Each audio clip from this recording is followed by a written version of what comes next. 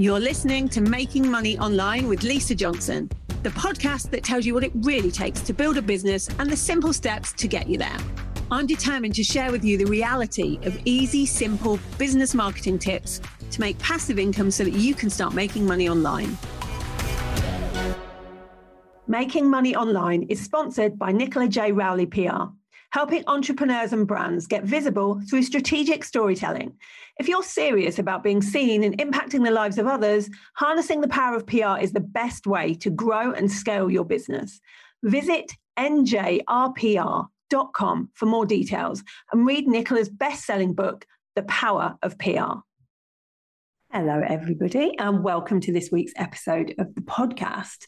It's going to be an interesting one this week.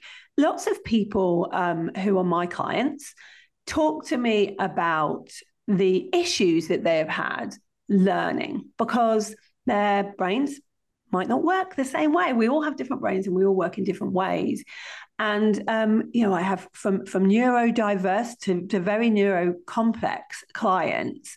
And it's why, as a training provider, we try and do things a little bit differently so that more people can access the training we have. Today, I want to talk to Sara Kedge. So Sara helps corporate leaders with complex people problems to make meaningful change that goes beyond box ticking, which we've all seen happen, so that they can create inclusive, healthy, and more productive workplaces. So it's a win-win situation. So welcome, Sara, to the podcast.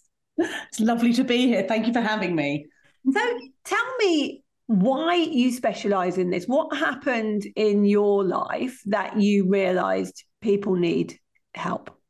Well, so my diagnosis happened quite late on in life. I was always aware that my brain didn't quite work in the same way as other people, and I just kind of worked around it.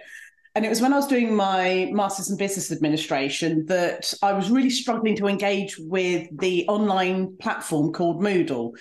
And I'd missed a couple of deadlines. I couldn't find the library. And I went to my academic tutor and said, look, I know I'm struggling with this platform. Can you sit down with me for half an hour and tell me where I need to find things?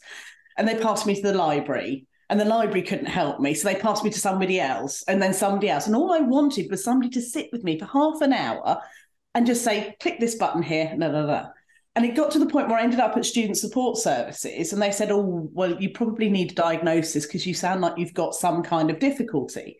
And at that point, I was so cross because all I wanted was somebody to sit down with me for half an hour. I mean, I was 36 at the time. I'd already got my master's in law. Yeah, it's not like you weren't smart. It was very obvious you were smart. But all I wanted. So at that point, I was so cross. I'm like, right.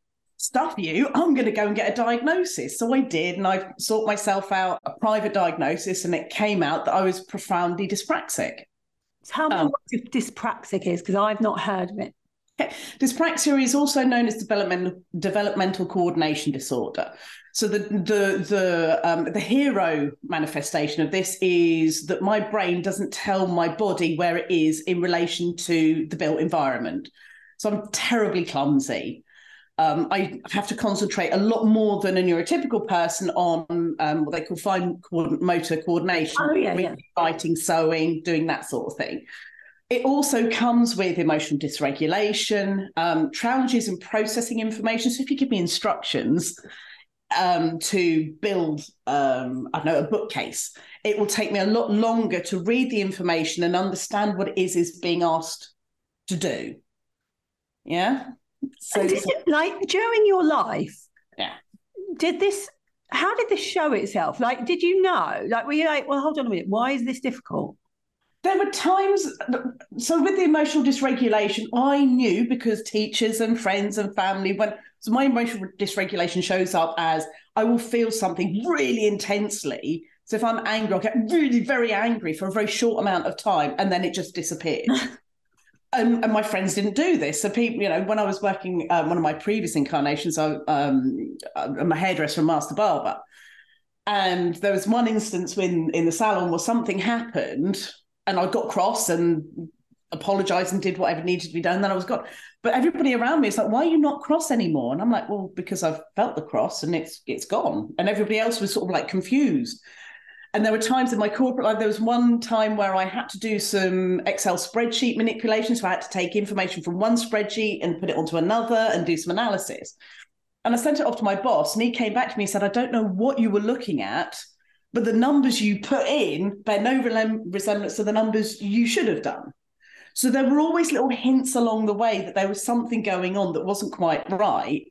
But we never know, do we? So we don't go, oh, I'll go and get a diagnosis for something, because we don't know. You don't know what you don't know. Like, I wouldn't know if that happened to me, like, oh, it could be dyspraxia. Like, I would never know that was a thing. No. And because and this is the same for most neurodivergent people, which is why there are so many of us that are realizing later in life, is because, and I call them requests to modify. So throughout our lives, we're given requests to modify. Inside voice, Sara, will you pay attention? Look at me when I'm talking to you. Why can't you just, could you, if we go back to my school records, it said she would do good if she applied herself. If she followed instructions as they were giving, she would do much better. In hindsight, when you look at all of these little things, it tells a story. Yeah. And it's often not until a point when you get to a critical point, for me, it was during my MBA, where there was no avoiding it anymore. Right, I'm going to go and get a diagnosis. How hard was it to get that diagnosis? I was really fortunate because I was in a privileged position that I had some money, and I was working as a consultant at the time, so I could go out and spend, I think it was 450 quid at that time. And I had a network, so I was able to reach out and say, look, I need an adult diagnosis. So I'm really fortunate to be able to go and do that. So I had quite an easy ride. For other adults, it's much more difficult because the NHS has quite an extensive waiting list for ADHD and autism. For dyspraxia, it's even more difficult because it's not one of the better known neurodivergences. Yeah. So for me, it was quite easy. For other people, it can take years, which is not brilliant, but it is what it is, I guess. Yeah, I suppose the difficulty is also it takes a while to get your head around even wanting to get a diagnosis, because nobody wants to feel like they're different in any way, and so they don't really want to go and get that diagnosis. It's something kind of triggers that you have to. I think it's easier when you've got a kid, because then you're an adult and you want that diagnosis to get help for your child. But as an adult, I think it's much harder to decide those things. And it's many times, so many of the people in my community will come in or start their awareness journey because their children have got a dyslexia or an ADHD diagnosis. And when they go through the report, they're saying, your child struggles with A, B, C, and D. They go, oh, that sounds a bit like me. And at that point, the pennies start to drop. And the thing is, it is difficult because the awareness journey isn't just diagnosis. There are sort of stages, and people think, well, when the awareness comes in, they start going and doing some research on the internet. They listen to some podcasts, watch some reels, and then they sort of start to build the awareness in themselves that the things that they struggle with, other people struggle with too, and that there is a name for this. Yeah. And at that point, some people stop and go, actually, that's enough. I can then just live with myself knowing this information. For others, they then seek a diagnosis. And at that time, many people get to the point of going, well, when I get my diagnosis, that's going to be it. That's the end of my journey. But actually, how does that solve anything? A diagnosis in itself doesn't really do anything. For some people, it gives validation, because if you've done all this research and you identify yourself as being autistic or ADHD, the diagnosis can give validation. So it's not just me. Somebody outside of me with a white coat and a certificate on the wall says that I am these things. Yeah. What it then does is it then can trigger, I almost talk about it in the Kubler-Ross grief cycle stage, because up until that point, you've just been muddling through, dealing with the request to modify, finding ways around and alternative ways of hiding and masking the things you struggle with. And then you almost go into this period of like denial. It's not me. No, they're wrong. They're not really the right type of diagnosis. Did you see that Panorama program that said all these things are a sham? And then you move into this almost angry shoulda, woulda, coulda. If I'd known this earlier, I could have done better at school. I should have had the support. I would have made different decisions in my life. And then you go into this sort of depression because you then think of all the things you might have missed. And people then think about all the things that were difficulty, the relationships that either broke down or had difficulties in them. And had they known this piece of information, they might know why. Yeah, they approach things differently. When they did it with you, Like, you obviously got your diagnosis. Yeah. You went back, I'm presuming, to that student support and said, here you go. What did they do? Well, what did they do? They said, oh, that's nice. And I then did my sort of normal thing, went to research, right. With a neurodiversity, you get a blue card, which then means you get additional time on your exams. It means you get additional support. You get people to do all these things. And I'm like, right, okay, so you pushed me into a position of doing this, didn't really want to do it, but now you're going to give me all the things. And at that point, it was quite a ragey, angry, you're going to give me all the things. In hindsight, it then gave me the things that I needed to level the playing field. So, for example, my accountancy exam, I've already said, accountancy is processing numbers and taking information from a spreadsheet and putting them somewhere else and doing something with them. Had I not had the extra time in my exam, I never would have passed that exam. And it's not because I didn't understand the concepts. It's not because I couldn't work it out. It just took my brain a little bit longer to work that out. Yeah, so that's what it does. It levels a playing field so that you are on the same, same ability as other people. And so it makes everything fairer. So you now help others in corporate to level that playing field. Yep. I talk about it in terms of removing hostility, because most organisations don't recognise that for neurodivergent brains, going into the workplace can be quite difficult and it is hostile. So, and when people go into a workplace, they're having to put on a mask of being normal. And for some people, that will be having to engage in social conversation and communication where that's not how they're naturally comfortable, or it's quite difficult for them. So for dyslexic and autistic people, there can be a longer processing time, which makes conversations difficulty. So if I ask you a question, a neurotypical or an ADHD brain might be going bing, bing, bing, bing, bing, and be able to respond quite quickly. For other neurodivergent people, it takes time for that information to process, to be able to work out what they want to say, and then to find the language to get it out. And that's quite difficult. So for some neurodivergent people, their coping strategy is, right, I'm going into the office today and I've got a meeting with Helen. And Helen, I know, has dogs. So I'll ask them a question about dogs. And the last time I spoke to Helen, they asked me about this. So I need to prepare and answer the questions to do that. So before you even go into the workplace, you've already got all this intellectual and emotional heavy lifting happening. Yeah. Yeah. And that's the thing that for neurodivergent people, we tend not to stay in employment for long amounts of time because we are constantly doing this additional heavy lifting to be able to function and look as if we are a normal human being. Yeah. So it doesn't surprise me at all that so many entrepreneurs are neurodiverse. Mm-hmm. If you're neurodivergent, you are 98% more likely to run your own business than a neurotypical person. And that's because we get to design a workplace that works with our own rhythms and patterns, rather than what we were told to do, which is we are told to pay attention between Monday and Friday, between 9 a.m. and 5 p.m. And for an ADHD brain, that can be really painful because they might have spurts of energy and attention that start at 11 o'clock in the morning.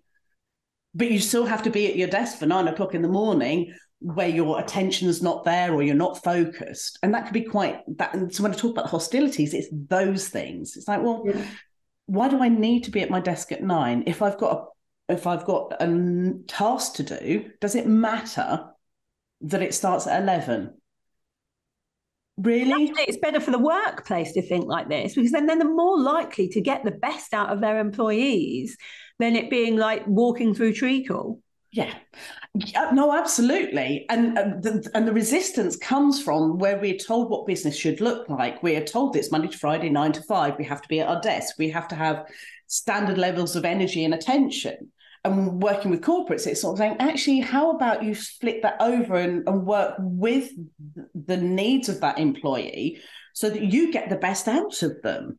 Yeah. It's not about giving people permission to do no work. It's about helping the organisation to understand there might be a different way that means that that person's excellence and expertise and knowledge can be tapped into greater, so you get more out of them. And they will get more out of them. Like, that's how my business operates. And since we have kind of had this whole flexible, instead of people saying that I'm not going to work between this hour and this hour, I really do not care. Like, how you do the job best. You do it your way. I'm not micromanaging you.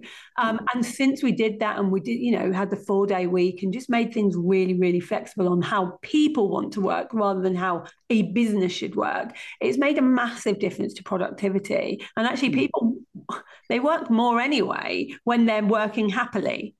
And this is the thing, because what we're told is we go to work to earn money, but actually most people don't do that. They go to work because they believe in the mission, the vision, and the values of the organisation that they're working for. So you've already got them in the door, and the compensation isn't just the money they get out, but it's the knowing that they're doing a good job, that they're helping the people or the communities or the businesses that organisation is serving. So if you tap into that, you then get more out of your employees. You also get fewer employees leaving, which means you save money. It's one of these, like, it's a win-win situation for everybody. What's your resistance when you go into a corporate company and you're like, this is how I can help you with your employees? What's their resistance? The resistance is often, well, we need to take this through such and such a committee, or we need to have a paper and it needs to go up the food chain, and we need to do this and we need to do that before we can make any change. That's their resistance. And what my approach is, okay, I hear that with the big things. Well, how about we start with the small things? What's the one thing within your remit and your scope of authority that you can make a change in?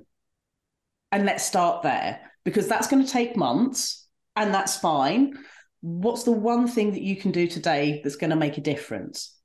And it might be something as simple as left justifying their documents or their promotional materials. That's important for dyslexic people and dyspraxic people because, as I said, with dyspraxia, my body doesn't tell my brain where it is. So if you centrally justify a piece of language, the start of the words do that. Wow, that's so interesting. So when I read long, my brain then has to do extra work to work out where the start of the next sentence is. Right. Whereas if it's all left justified, I don't have to do that thinking. I just go back to the beginning. I don't miss words. So something as simple as that can remove a hostility and additional heavy lifting out of somebody's life. And it's not necessarily things that, if you do not suffer from any kind of neurodiversity, it's not a thing you'd think about or even know about. So these are just education pieces that people need. And actually, if we think about this, it isn't just the big corporates that need to do these kind of things. It's small companies. It's, I have a company with only 10 employees, but these are things that I think everyone should be able to know about. And when I work with, so corporates is a big lump of my work. My other side of my work is working with entrepreneurs and small business owners. And it is because when you work with small business owners, you come out of corporate and you start a business and you want to tell the world what you do. And what I try and encourage my clients to think about is, no, it's almost that marketing. Don't tell me what you do. Tell me this problem you solve. Because none of my clients have ever Googled, I want a neurodivergent business coach. In the history of ever, has anybody actually done that? But what they do want is they want to learn to live a life without burnout. They want to design a business that works for them. They want to spend more time with their family. Those are the things. So we start switching over and think, what is it that clients need? Yeah. And then for non-neurodivergent business owners, it's saying, okay, so you need a process to get your clients through the door. At the moment, your process and system works for you because talk about coaching, you want to have a discovery call, and then you follow that up with an email. Then you follow that up with a contract. Then you follow it up with your terms and conditions. And then all of these steps make logical sense to the business owner. But not necessarily to the client. There you go. So it's flipping it over and going, what does the client want? At the point the client contacts you, they want an appointment with you. The paperwork is important to you. It's not important to them. So how can you design your system of getting your clients into your business that removes all the friction and the touch points that you think are important, but is going to potentially, for a dyslexic person, if you send me lots of paperwork, I'm not going to read it. If you send me lots of information where I need to go here, there, and the other place and sign things, I'm not going to do it. And you're moving clients away from you. So how do you design the process of getting client into your business and keeping them there that removes the hostility and the friction? Yeah, it's really interesting how you name it that, because most people don't think of it like that, but it's a hostility. It's an obstacle that for some people are going to mean they just stop. To tell you simple things, really simple thing. You know, when you're designing your website and you're doing all super snazz things and you're putting your buttons. Yeah. If you put click here, some neurodivergent people won't click there because they don't know what's behind that. And there's a neurodiversity tax. So from all of the neurodivergent people have had times where we've clicked a button and all of a sudden money's gone out of our bank and we didn't realise that that was a buy now button. Or we've forgotten to cancel a membership or a subscription and then money's just leaching out of our bank.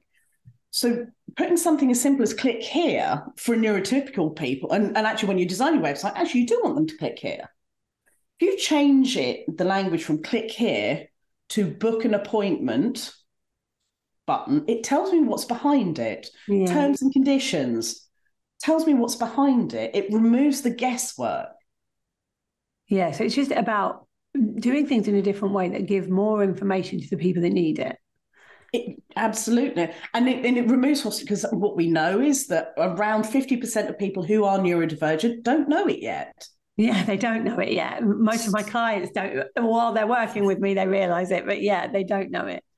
So it's this inclusion that's baked into how you do business. And I come from a neurodiversity perspective, but every time you do something like that, you're also removing hostility for people that might have visual impairments, who might have cultural differences, language differences, because you're doing something that doesn't just benefit the neurodivergent community, but it makes everybody's life easier. Yeah, which in turn makes your business make more money. That's the point. And that's the point. Amazing. Such a lot. It's such a lot of small bits of information that we can all do. And I think that's really important, because sometimes when we think about being more inclusive, we think it's going to be this massive project that's going to change our business. It's going to cost us loads of money. And actually, everything you've told us today are just small things that we can do very quickly that will make a difference. And this is one of my bugbears around the inclusive thing, because when you look at inclusive practitioners, they talk about doing big projects and doing all these schemes and doing all this stuff. And for somebody who's at an early stage in their inclusion journey, that's overwhelming. So it's like it goes into the box of too hard. And actually, the inclusion, and the next thing is, I don't want to upset somebody. It's too hard and I don't want to offend somebody, so I'm going to do nothing. And actually, that's worse than trying something and not getting it right. Of course. And many of my business owners that I talk to, they're like, well, I don't want to do that because if I do this, it might upset. And I do understand that, because I felt that. Like, yeah, but then I'm going to annoy some people and I might do it wrong. And then everyone's going to have a go at me and say I have that on quite a lot of times where I feel like I don't want people to think this is tokenism, so I'm not going to do this. I don't want people to think I'm doing this for them and not for other people, so I'm not going to do that. There's several times where I do have those worries, and I see that my clients do too. Yeah. Look, you will upset somebody. It's a given. You will. I put she, her on my Zoom. You won't see, but when I go onto Zoom, I've got she, her. They're my pronouns. Yeah. It makes no difference to me. What it signals is to trans and non-binary community that I see you. However, putting that there will upset the TERF community because they have a different perspective. Right. In the autistic community, there is a discussion that's going on. Am I autistic? Am I a person with autism? So there's a person first diagnosis first. So whichever type of language you use, there will be somebody who's upset by it. Right. What's more important is that you become aware of something and you do your thinking.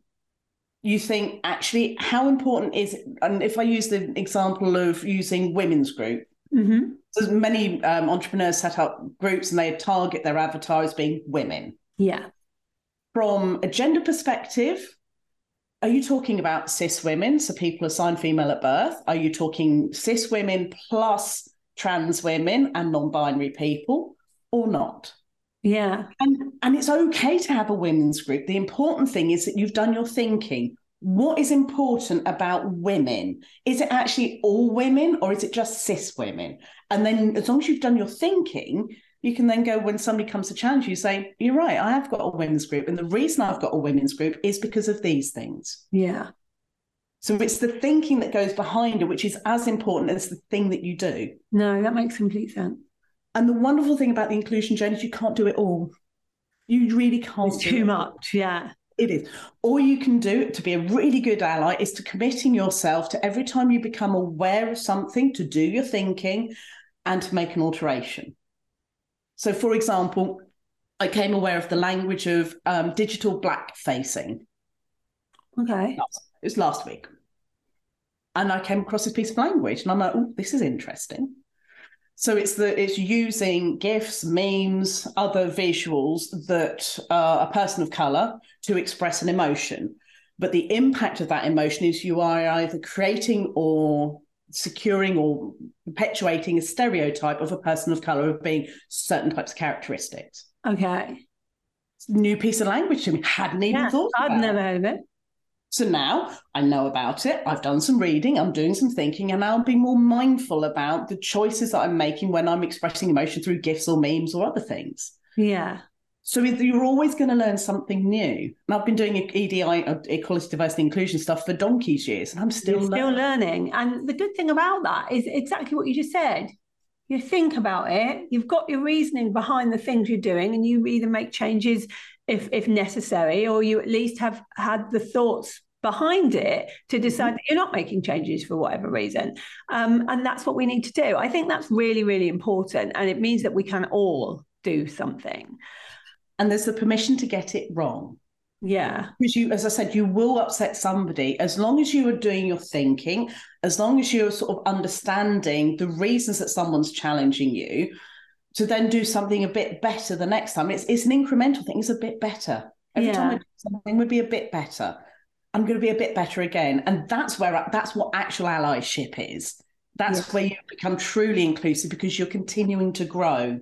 It's not a tick box where you just do something and you say, hey, we're now inclusive. It doesn't work that way.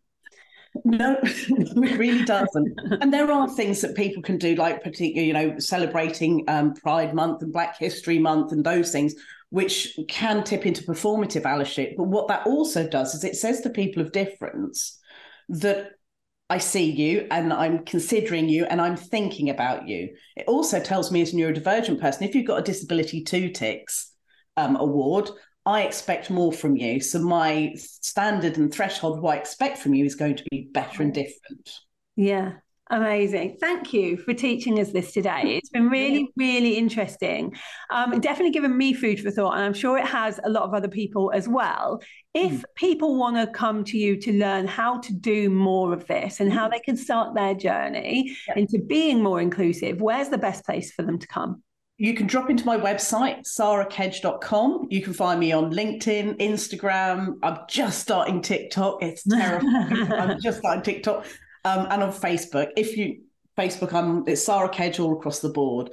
If you're a neurodivergent entrepreneur and you want to come into a room with other neurodivergent entrepreneurs who support and will guide you through it, that's how-to with the number 2 Entrepreneuro. And that's a community. It's a free community. You can come in and that's how you find me, really. Fantastic. We'll put all of those links in the show notes.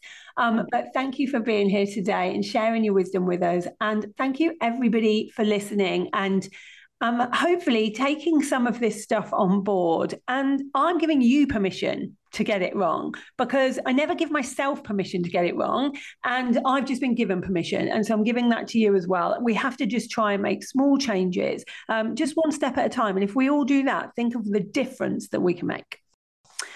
Okay, I will see you next week for another episode of Making Money Online. Thank you for listening to Making Money Online with Lisa Johnson. If you'd like to get hold of my guide to launching, go to lisajohnson.com/launch and let's get you making money online.